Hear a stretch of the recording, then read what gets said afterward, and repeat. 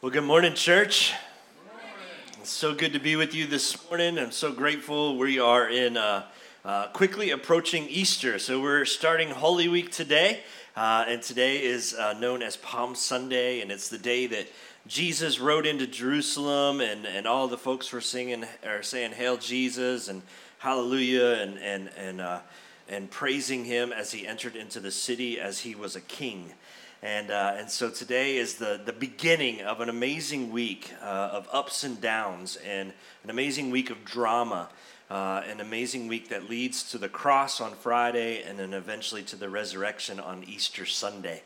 So I hope that I want to encourage you, before we jump into the message, just to spend time this week and intentionally spend time this week pausing. Like, just push the pause button and reflect on this week. And reflect on where we're going, where we're heading this week. And think about even each day there's just an event that takes place in the life of Jesus, a significant event that takes place. And just pause and think about that. Think about where Jesus is on that day of Holy Week and where the disciples are and the conversations that he's having or the things that he's doing and leading up to the cross and pushing beyond the cross to the resurrection. And as you do that, I want to encourage you to don't do it alone, but to invite others to join you on this journey as well. And each of your chairs has a Easter invite card. And I want to invite you to take that card with you. Don't leave it on the chair. Take it with you and invite somebody this week to come with you on Easter Sunday or on Saturday night for our Easter service on Saturday night. And so you can take one from your chair, and then there's also plenty of extras out in the lobby. Take a few. If you're going out to eat today, take one of these cards with you. Leave it on your table with a tip. Do not leave it without a tip. Leave it with a tip as you leave for your waiter or waitress. Take a few to take to your coworkers. Or if you're planning on going to a restaurant later this week, take a couple to leave it there. If you have a business, take some with you and leave it on your counter of your business. But we want to invite folks to experience Easter with us, Easter at Warehouse Church. And so I hope that you'll use these. Everything they need to know is on this card, including our link to our website.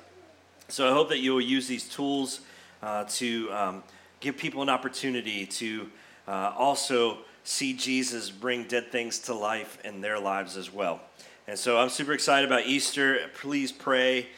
Pray that God will show up in a mighty way on Easter Sunday and Saturday night as well.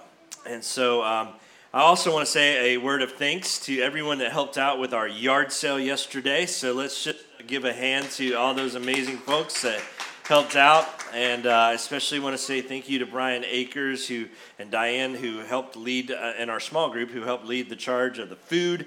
And then there's so many people that helped out with pricing and helped out in the yard sale yesterday and greeting people and welcoming people and inviting them back. And so we had just a lot of people come through our doors yesterday. A ton of people just walked through, and they didn't stop in the warehouse. They came in, had a hot dog, gave out a lot of tours of the facility. People were like, wow, I never knew this place existed. Like, this is really cool. This is neat. And so we got a great opportunity to rub shoulders with some people and to meet some people and to invite some people from our community back. And so it was great. And if you missed out yesterday, you missed out on some amazing conversations and opportunities. And but today we're going to continue our conversation in the book of Mark. And if you remember last week, we looked at the woman who broke open the perfume jar, and she was all in, and she showed everyone in the room that she was all in for Jesus. And this week we're going to continue diving into that, the book of Mark. And this week's passage is really a tragic story. It's a tragic story of betrayal. And you don't have to be a deep theologian, and you don't have to even be a longtime Christian to know that Judas was the one that betrayed Jesus. Like many people, you may never even darken the doors of a church, and you know about Judas. You know, and we call people that betray others, we call them Judas, and his name has been known for that. And so today we're going to take a look at Judas' story and this story of betrayal. And Judas was born, believe it or not, of a faithful religious family from Kirioth. And his mom and his dad even named him after the strongest and most honorable of all the tribes, the tribe of Judah. And he was really a business savvy kind of guy. Judas was good with money, and he had a gift for being a tightwad. I mean, he just knew how to acquire money and hold on to money. And he was zealous. He was a zealous nationalist. And he was all in for Israel and for moving forward and getting rid of Rome and being out from under the heels of Rome. And he was also, though, intrigued. He was intrigued by the ministry of John the Baptist. Like, we believe that is where he began to become even more intrigued with Jesus, as he heard John the Baptist preach about this person that was coming to be the Lamb of God. And so he's intrigued by John the Baptist, and then he meets Jesus. And we believe that he meets Jesus in Galilee at the beginning of Jesus' rise to stardom. Like we've talked about, everywhere Jesus went, he drew a crowd. People were there. They wanted to see what Jesus was going to do next or hear the teachings that he was going to share. And so Judas meets him in Galilee, and he's drawn to his rising popularity and influence because Judas sees that Jesus could be the guy. The Messiah, the one that's going to overthrow Rome and be the new king. And so one day, though, Jesus looks at Judas and commands him, just like he did the other 11 disciples, commands him to follow him. And Judas was so captivated by Jesus, and now he's been asked to join the inner circle, right, of this powerful and very overwhelmingly popular rabbi. And this was what he had been waiting for all his life. Like he had been waiting for this person to show up. This is what kept him up at night. This person that was going to be the Messiah. This person that was going to bring Israel out of its funk and take care of Rome. And he's like, this has to be the Messiah. He's convinced of it. His lifelong hope for freedom from Roman oppression was swelling on a wave of this powerful teacher and a mass of adoring fans that followed him everywhere. And then one day, during a particularly prickly series of events with the Jewish leaders, Jesus says something very shocking. And he said in John chapter 6, verse 7, he says to the disciples, "Have I not chosen you, the 12? Yet one of you is the devil." So Jesus makes this statement, this very bold statement, and it doesn't really get a lot of press, but it was stinging words. And one of the 12 is a devil, is what Jesus just said. But even as Jesus said this, I don't think Judas was very concerned. As a matter of fact, he was unconcerned that Jesus was talking about him. He may not even had a clue that this was who Jesus was directing this statement to, but Jesus knew what no one else knew in the crowd. He knew that Judas's heart was fueled with evil ambitions. And so his heart was bad. His heart was broken. But it wasn't obvious. It wasn't obvious to anyone. It was actually hidden from everyone. It was so secret that the other 11, they actually trusted Judas with all of their finances, because they had one common purse. And so Judas was the guy that kept the coins. He's the one that kept the money and kept it straight and paid for the food and paid for all of their needs. And all the while, though, he was skimming from the top. He was stealing from their funds. The same guy that witnessed Jesus walk on the water, the same guy that saw Jesus heal every disease, the same guy that saw Jesus cast out demons, the same one that listened to Jesus teach with this amazing authority, and the same guy that raised Jairus' daughter from the dead and repeatedly made religious folk look like fools, the same one that witnessed Jesus raised Lazarus from the dead after being in the tomb for 4 days. He was front and center, Judas was, for every unbelievable miracle. Yet despite all of this evidence, despite all of this stuff that was going on right in front of him, Judas's initial impressions of Jesus began to erode away. They began to weaken. And you see, Judas's plan for Jesus was not Jesus' plan for Judas. Jesus was not giving Judas what he wanted. And what did Judas want? I think he wanted wealth and fame, and he maybe wanted comfort and power. But more than anything else, Judas wanted to see Rome overthrown. So Judas began to take matters into his own hands. Like he got impatient. He was tired of waiting for Jesus to rise up. And that frustration turned to greed, and that greed turned to rage, and that rage eventually turned to betrayal. And you know what I think the final straw was? The final straw for Judas, I think it was what happened last week. That I think it was when the woman poured 80 grand worth of perfume on Jesus in an act of worship. And Judas has had enough. He had had enough. Like, it was so wasteful. He's counting the dollars going down the tube with every ounce of perfume that was poured out on Jesus. And we saw at the end of the story that it forced him. It forced him to go to the religious leaders to betray Jesus. And now Judas is waiting for his opportunity. Like, he's made the deal. He's gone to the religious leaders. He said, listen, I'm ready. I'm ready to betray Jesus. And now he's just waiting for the perfect opportunity. He's waiting for Jesus to be alone, away from the crowds. And that opportunity is now upon him in today's passage in Mark chapter 14, when Jesus and his followers are celebrating the Passover meal alone. But two things are happening behind the scenes that we can't miss before we read the passage. And I want you to be aware of these two things. And the first thing is this, is that Judas didn't operate alone. Like, Judas didn't operate alone. It wasn't a single guy's operation. Luke 22:3 says that Satan entered Judas.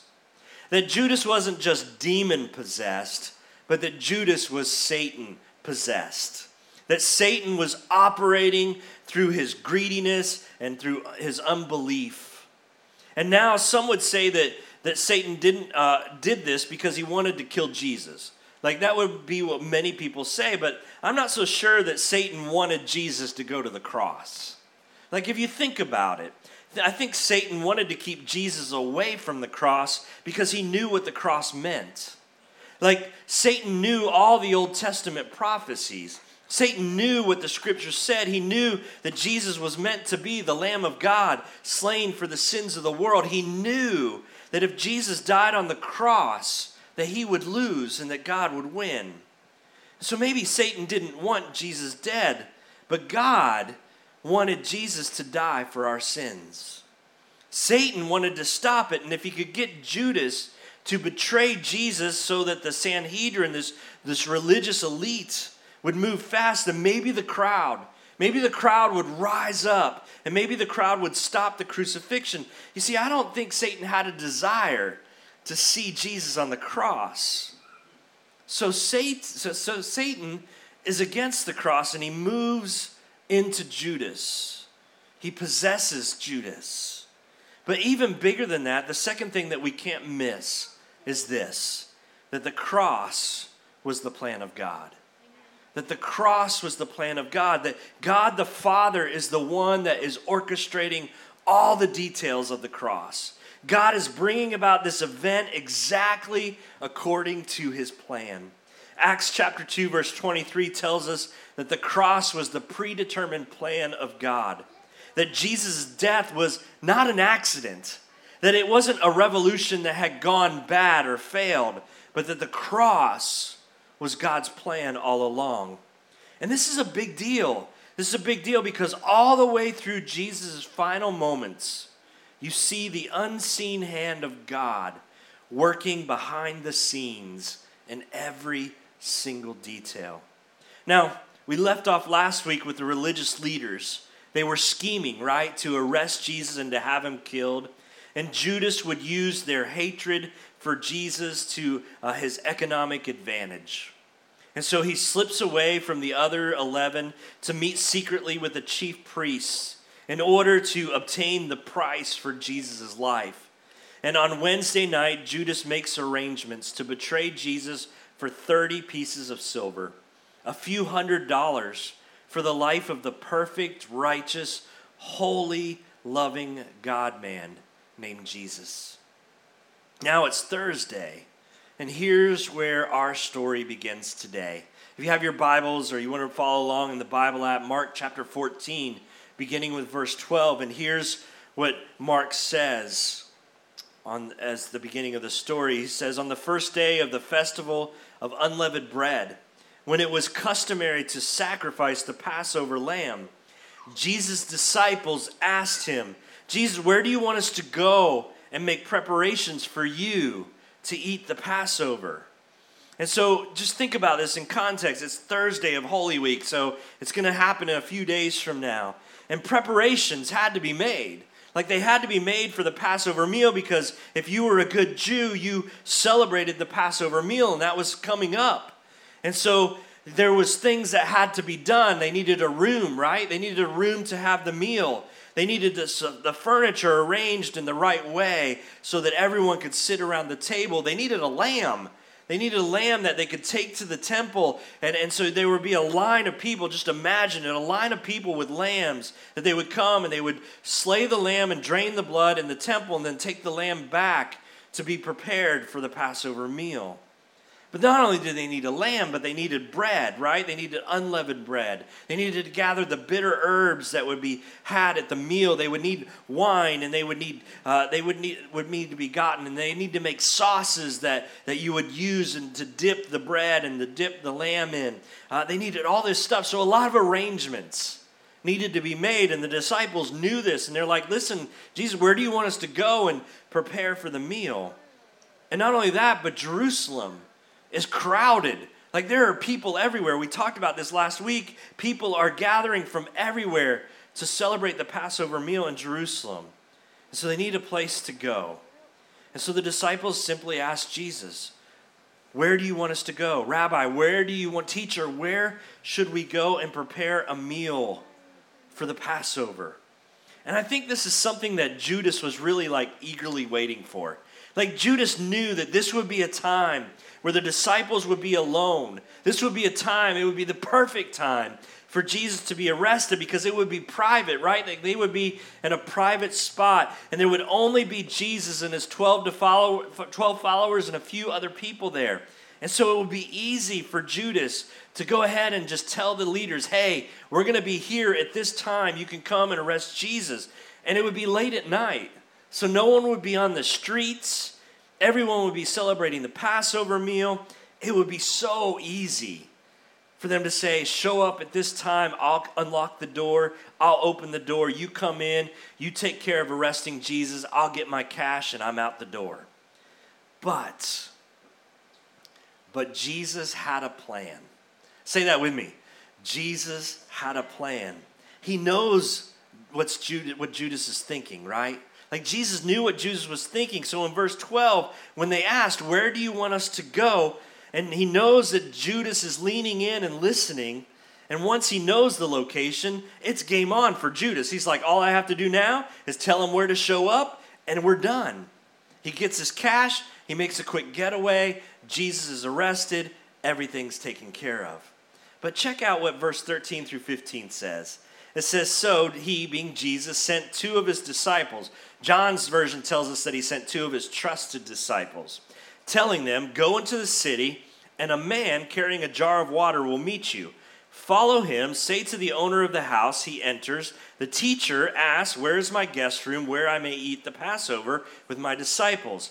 He will show you a large room upstairs, furnished and ready. Make preparations for us here. Now, Jesus is being really clever, and you'll miss it. Like, if you didn't know the backstory or you didn't dig in a little bit, you'd miss this, because he carefully makes certain that Judas doesn't know ahead of time where the Passover meal is, because this is an important night for Jesus. This is a big deal for Jesus, because in this moment, in the night of the Last Supper, he'll transform the Passover meal into the Lord's table, where we now call communion. And it's also a time for him to give the disciples an important teaching on serving others and loving others. It's where he gives the new command, a new command I give you to love one another as I have loved you. It's important for this meal to happen so that it will forever identify Jesus as the very Lamb of God and bring an end to the old sacrificial system. And so this is such an important meal. And verse 13 shows us the wisdom of Jesus and the foresight of God over every detail.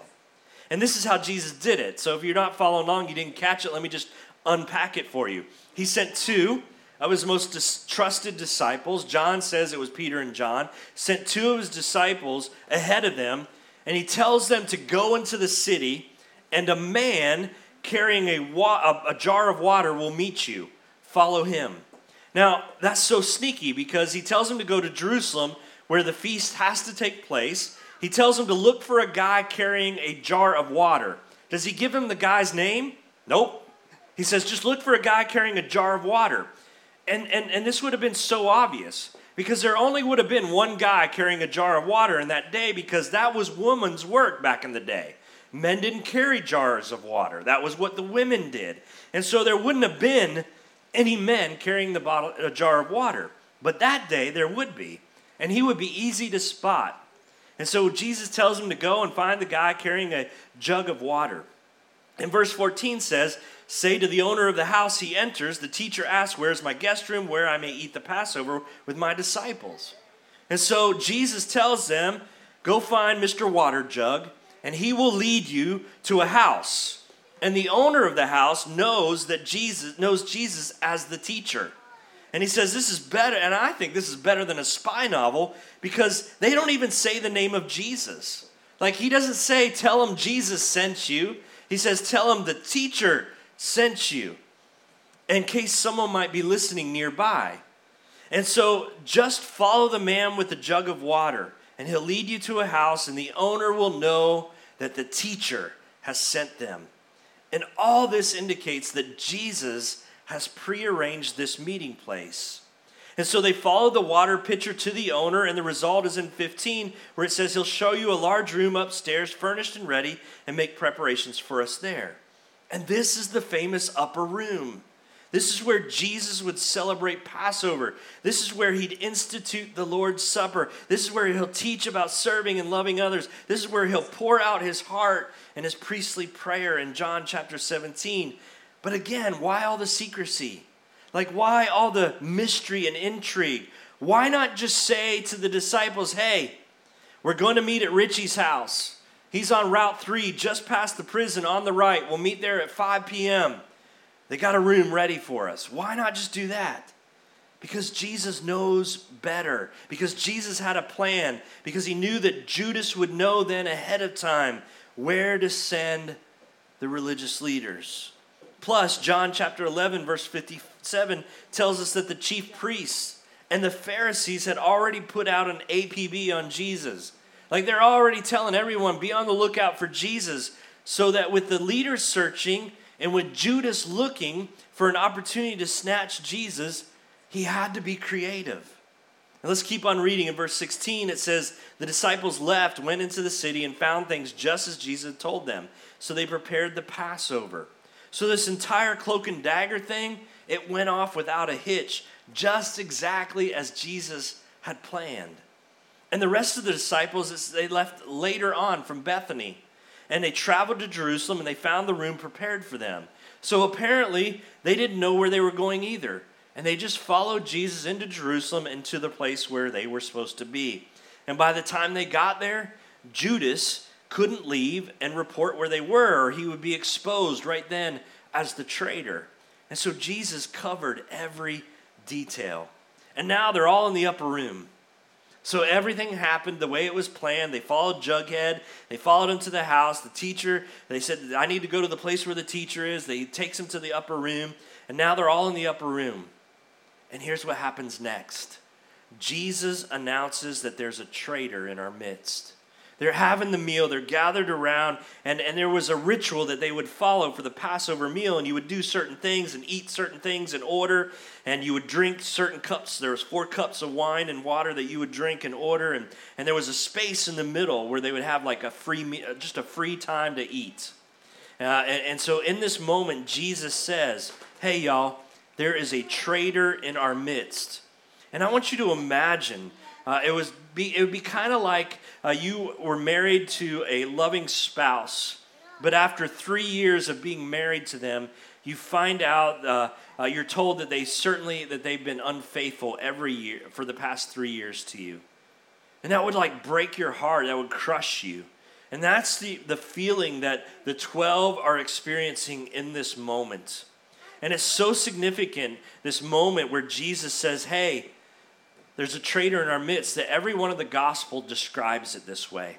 And every one of them describe it the same way. In verse 17, it says this. It says, when evening came, Jesus arrived with the 12. And while they were reclining at the table eating, and again, they're having the Passover meal, and as they're eating, Jesus rocks their world with what he says in the second half of the verse. He says, truly I tell you, one of you will betray me, one who is eating with me. And I can promise you this, that none of the disciples saw this coming. Like they didn't know. They're like, we came for the Passover meal. We came and Jesus is acting a little weird already. He's a little down on himself right now. Something's about to take place, but they didn't expect this to happen. I mean, he's predicted his own death, but he has not identified a betrayer from their own inner circle. And it was horrible, especially when he said these words, one who is eating with me. Because back in this culture, in Jesus' culture, eating with people was this deep social event. Like they took eating with people seriously. Like you weren't invited to the table unless there was a deep connection with one another. And it really did symbolize harmony and unity and community. Like it was just a deep, meaningful thing when you were invited to someone's table. And so to have a traitor eating amongst them, it really was known as the worst kind of betrayal. Like there couldn't be a worse backstabbing event than the person that was going to betray you was sitting down and having a meal with you. And the disciples, they're shocked. And they suspected no one, especially not Judas. And they were horrified. And here's what happens in verse 19. It says, they were saddened. And I don't even think the word saddened gives it enough own it. Like it's not the right word. They were grieved, deeply grieved. And one by one they said to Jesus, surely you don't mean me, right? They're like, Jesus, you don't mean me. And they went around the table. Not me. It couldn't be me. And even Judas mouthed the words, surely, Jesus, you don't mean me. And so Judas has fooled everyone except Jesus. And all Jesus had to do in that moment, like all Jesus had to do was point at Judas and shout traitor. And I can just see Peter jumping over the table and putting him in a chokehold within seconds. Like I see it happening, but because Jesus doesn't identify the traitor, they are grieved and say to Jesus one by one, surely, Lord, you don't mean me. And Jesus responds in verse 20 and says, it is one of the 12, he replied, one who dips bread into the bowl with me. And they're probably thinking, well, thanks a lot, Jesus. Like that helps me out. Like we're all dipping into the bowl with you. But there's more to the story. Like there's more to the relationship between Jesus and Judas. And despite Judas's betrayal, if you don't pay attention, you miss it. Jesus continues to reach out to him. Even through the night that he knows that Judas is going to betray him, Jesus continues to reach out to Judas. When he washed the disciples' feet, he didn't skip over Judas. He washed his feet just like he did the others. Even the seating arrangements demonstrated Jesus' love because he had given Judas the honored seat at his left and a perfect opportunity for Judas to repent. All Judas would have to do is lean over to Jesus and say, Jesus, I'm sorry. Like, I don't know what I was thinking. And then also, Jesus reaches out to Judas at the very end. In John's account of the story, in John chapter 13, verse 23, Peter asked John to ask Jesus who the betrayer was. And John was on the other side of Jesus, so Judas is on one side and John is on the other side. And so John just leans over and whispers, "Who is it, Jesus? Like, who's the one that betrayed you?" And Jesus answers him and says, "It is the one to whom I will give this piece of bread to, whom I have dipped into the dish." And then dipping the piece of bread, he gives it to Judas. And you probably don't know this, but that was an act of love. Again, the table was so significant in this culture, and people gathered around the table. Who was around the table was important, but what happened at the table was equally as important. And in that culture, to take a morsel of any food and to take it from the table and to dip it into this common bowl that everyone shared and offer it to another was a gesture of friendship. It was saying, "I'm so glad you're my friend. I'm so grateful that you are with me." And Jesus was reaching out to Judas one more time. In effect, he's saying, as he dips the morsel of whatever food he had, maybe it was a piece of lamb, maybe it was a piece of bread, he dips it into the common bowl and he hands it to Judas, and it's as if he was saying, "Judas, here is my friendship and my forgiveness. I'm offering this to you. All you have to do is take it. Will you just take it and receive it?" But Judas, he took the bread, or he took the food, and without repentance, and went on with his act of betrayal. John 13:28 tells us that after the morsel, after he ate the piece of bread, Satan then entered into him. And then Jesus said to Judas, "What you do, do quickly."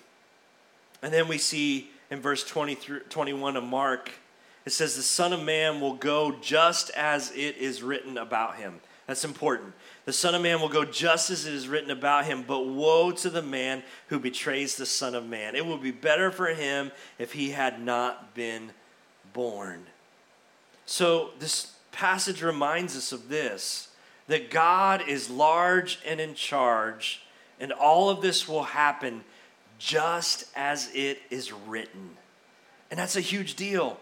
And I love this because Jesus reminds everyone in the room that this is all in the scripture. He's like, "I don't know why y'all are shocked. Like, this has been written long before I was born, long before everything happened in Bethlehem. The scriptures have been pointing to me." And Jesus reminds everyone in the room that the Bible has already told you what will happen to me in detail. And I love this because maybe we should pay more attention to the Bible too. Maybe we should pay attention to and be reminded that Jesus has died on the cross, he's rose from the dead, but he's promised to come back again. Maybe we should pay more attention to the Bible, just like the disciples maybe should have paid more attention. So, what is this passage? What does it have to do with us today? Like, yes, it's a story of betrayal. Yes, it's a story of how Jesus ended up on the cross, but what does it have to do with us today? I think the first thing that it reminds us of is this, that Judas wasted an opportunity. He wasted an opportunity, and I wonder how many of us waste opportunities too, because the saddest part about Judas was that he was one of the 12. He was one of the inner circle. For 3 years, he lived with Jesus. He saw Jesus' truth. He saw his beauty. He saw his power. He saw his wisdom every day. And yet, he turned out a traitor. The man with the greatest privilege and the weightiest opportunity, and yet he committed this heinous crime. You see, Judas is the greatest example of a wasted opportunity.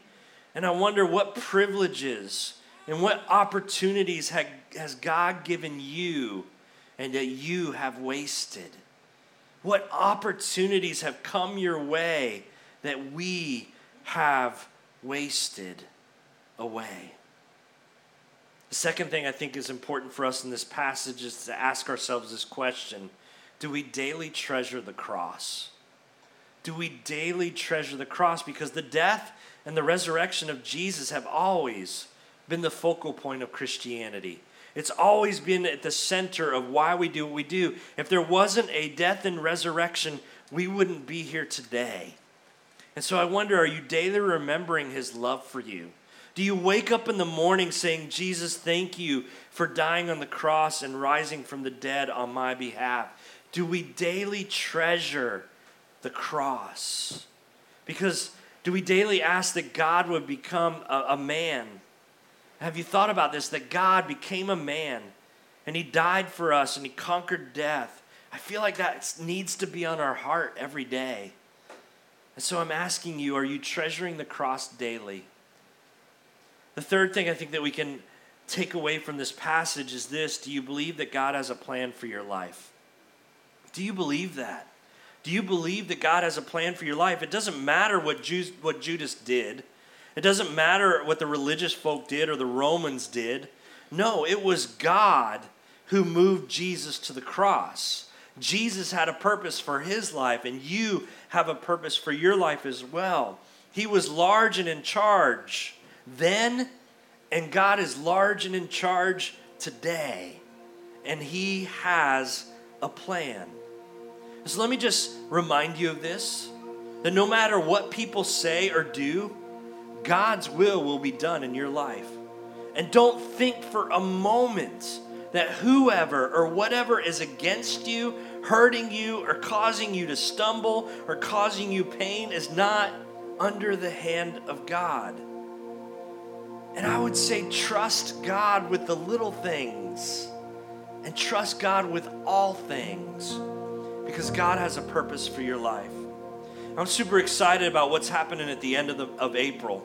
Actually, starting the week after Easter, we're starting a new sermon series called Life on Purpose. And that series is going to help us to discover God's purpose for our lives.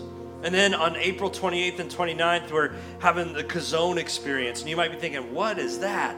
It's a 2-day retreat, Friday night for a couple hours, and then Saturday from 9 to 2, where we're going to discover God's purpose for our own individual lives. And at the end of the weekend, you're going to walk away with a purpose statement for your life. And not only are you going to walk away with a purpose statement for your life, but you're going to walk away knowing how to take the things that God has gifted you with, your past experiences, your gifts and your core values. How do you take those things and use them for God's glory in everyday life? And so I hope that you will mark off April 28th and 29th and join us for the Kazone experience.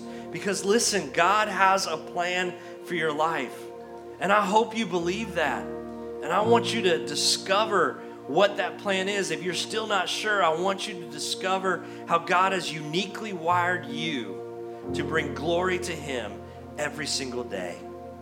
And then the final thing that I think that we learn from this passage is this: will you turn to Jesus? Like maybe you're here today and maybe you're like, man, I get Judas. Like I've betrayed Jesus. I've walked away from Jesus. I have left him in the dust. I've never even experienced Jesus. And just like Jesus gave Judas every opportunity to turn to him for salvation, Jesus gives you the same opportunity. So I just want to ask you, do you connect with Judas? Are you betraying Jesus every day like him? Or on this day, will you cry out for mercy and turn from your sin and depend on Jesus alone? You see, Judas, the sad thing about Judas is he never turned to Jesus. It says, the scriptures tell us that he betrayed him. And then when he got the money, he felt so overwhelmed in grief and shame. He threw the money back and he went and he took his own life. But Jesus reached out to him multiple times, never giving up on him, always giving him an opportunity to repent of his sin and to come back. And let me just tell you that Jesus does the very same thing for every single one of us in here. So maybe you feel like you've betrayed Jesus. Maybe you feel like you've turned your back on him, that you have stabbed him in the back for greed or power, for whatever reason. Listen, Jesus is at the table with you. He is dipping the bread into the bowl, and he is reaching out his hand, and he is saying, will you receive my friendship and my forgiveness? Just take and receive what I have for you. I hope you will do that today. Would you pray with me? Father God, I thank you for your mercy and your grace, for your forgiveness and your friendship. Lord, so often we betray you with our sin. We betray you with our pride. We betray you with our greed. We betray you with our unforgiveness. We betray you so often, Lord. And yet every time you reach out and you offer your friendship and you offer your forgiveness time and time again. So Lord, if there are those of us in here this morning that have betrayed you and they feel that betrayal right now, Lord, may they just sense your arm extending out to them, offering you your friendship and your forgiveness again today. And Lord, if there's someone in this room that has never, ever received your friendship or your forgiveness, that today would be the day that they would say, yes, Lord, I have lived my life without you for so long, but today I receive your friendship. I receive your forgiveness. I invite you into my life to be my Lord and Savior, to be the one that sets me free from my sin, to be the one who gives me hope and purpose in this life. Yes, Lord, I receive you. Father, thank you so much for the story of Judas. It's an ugly story. It's a story that so many of us can connect with. And Father, I pray that restoration would be happening in the hearts of people right now as they receive your friendship and your forgiveness once again. We love you, Lord. Thanks for loving us. Amen. So, hey, as we stand and sing our closing song, which is called New Wine, this amazing song of how Jesus takes and transforms us and turns us into something new. And maybe you're like, you know what? I reached out and I took a hold of that friendship and that forgiveness. I just want to invite you to come forward. Spend time in prayer. Invite God to come and be a big, huge part of your life. Invite God to lead you, be the center of your life. Invite him to equip you and empower you to live the Christian life. Maybe you want to come and pray for the people that you're going to invite to Easter. And you just want to pray that God would soften their hearts and provide an opportunity. Whatever you want to come, you come and spend time in prayer as we sing this song. Let's stand together and sing.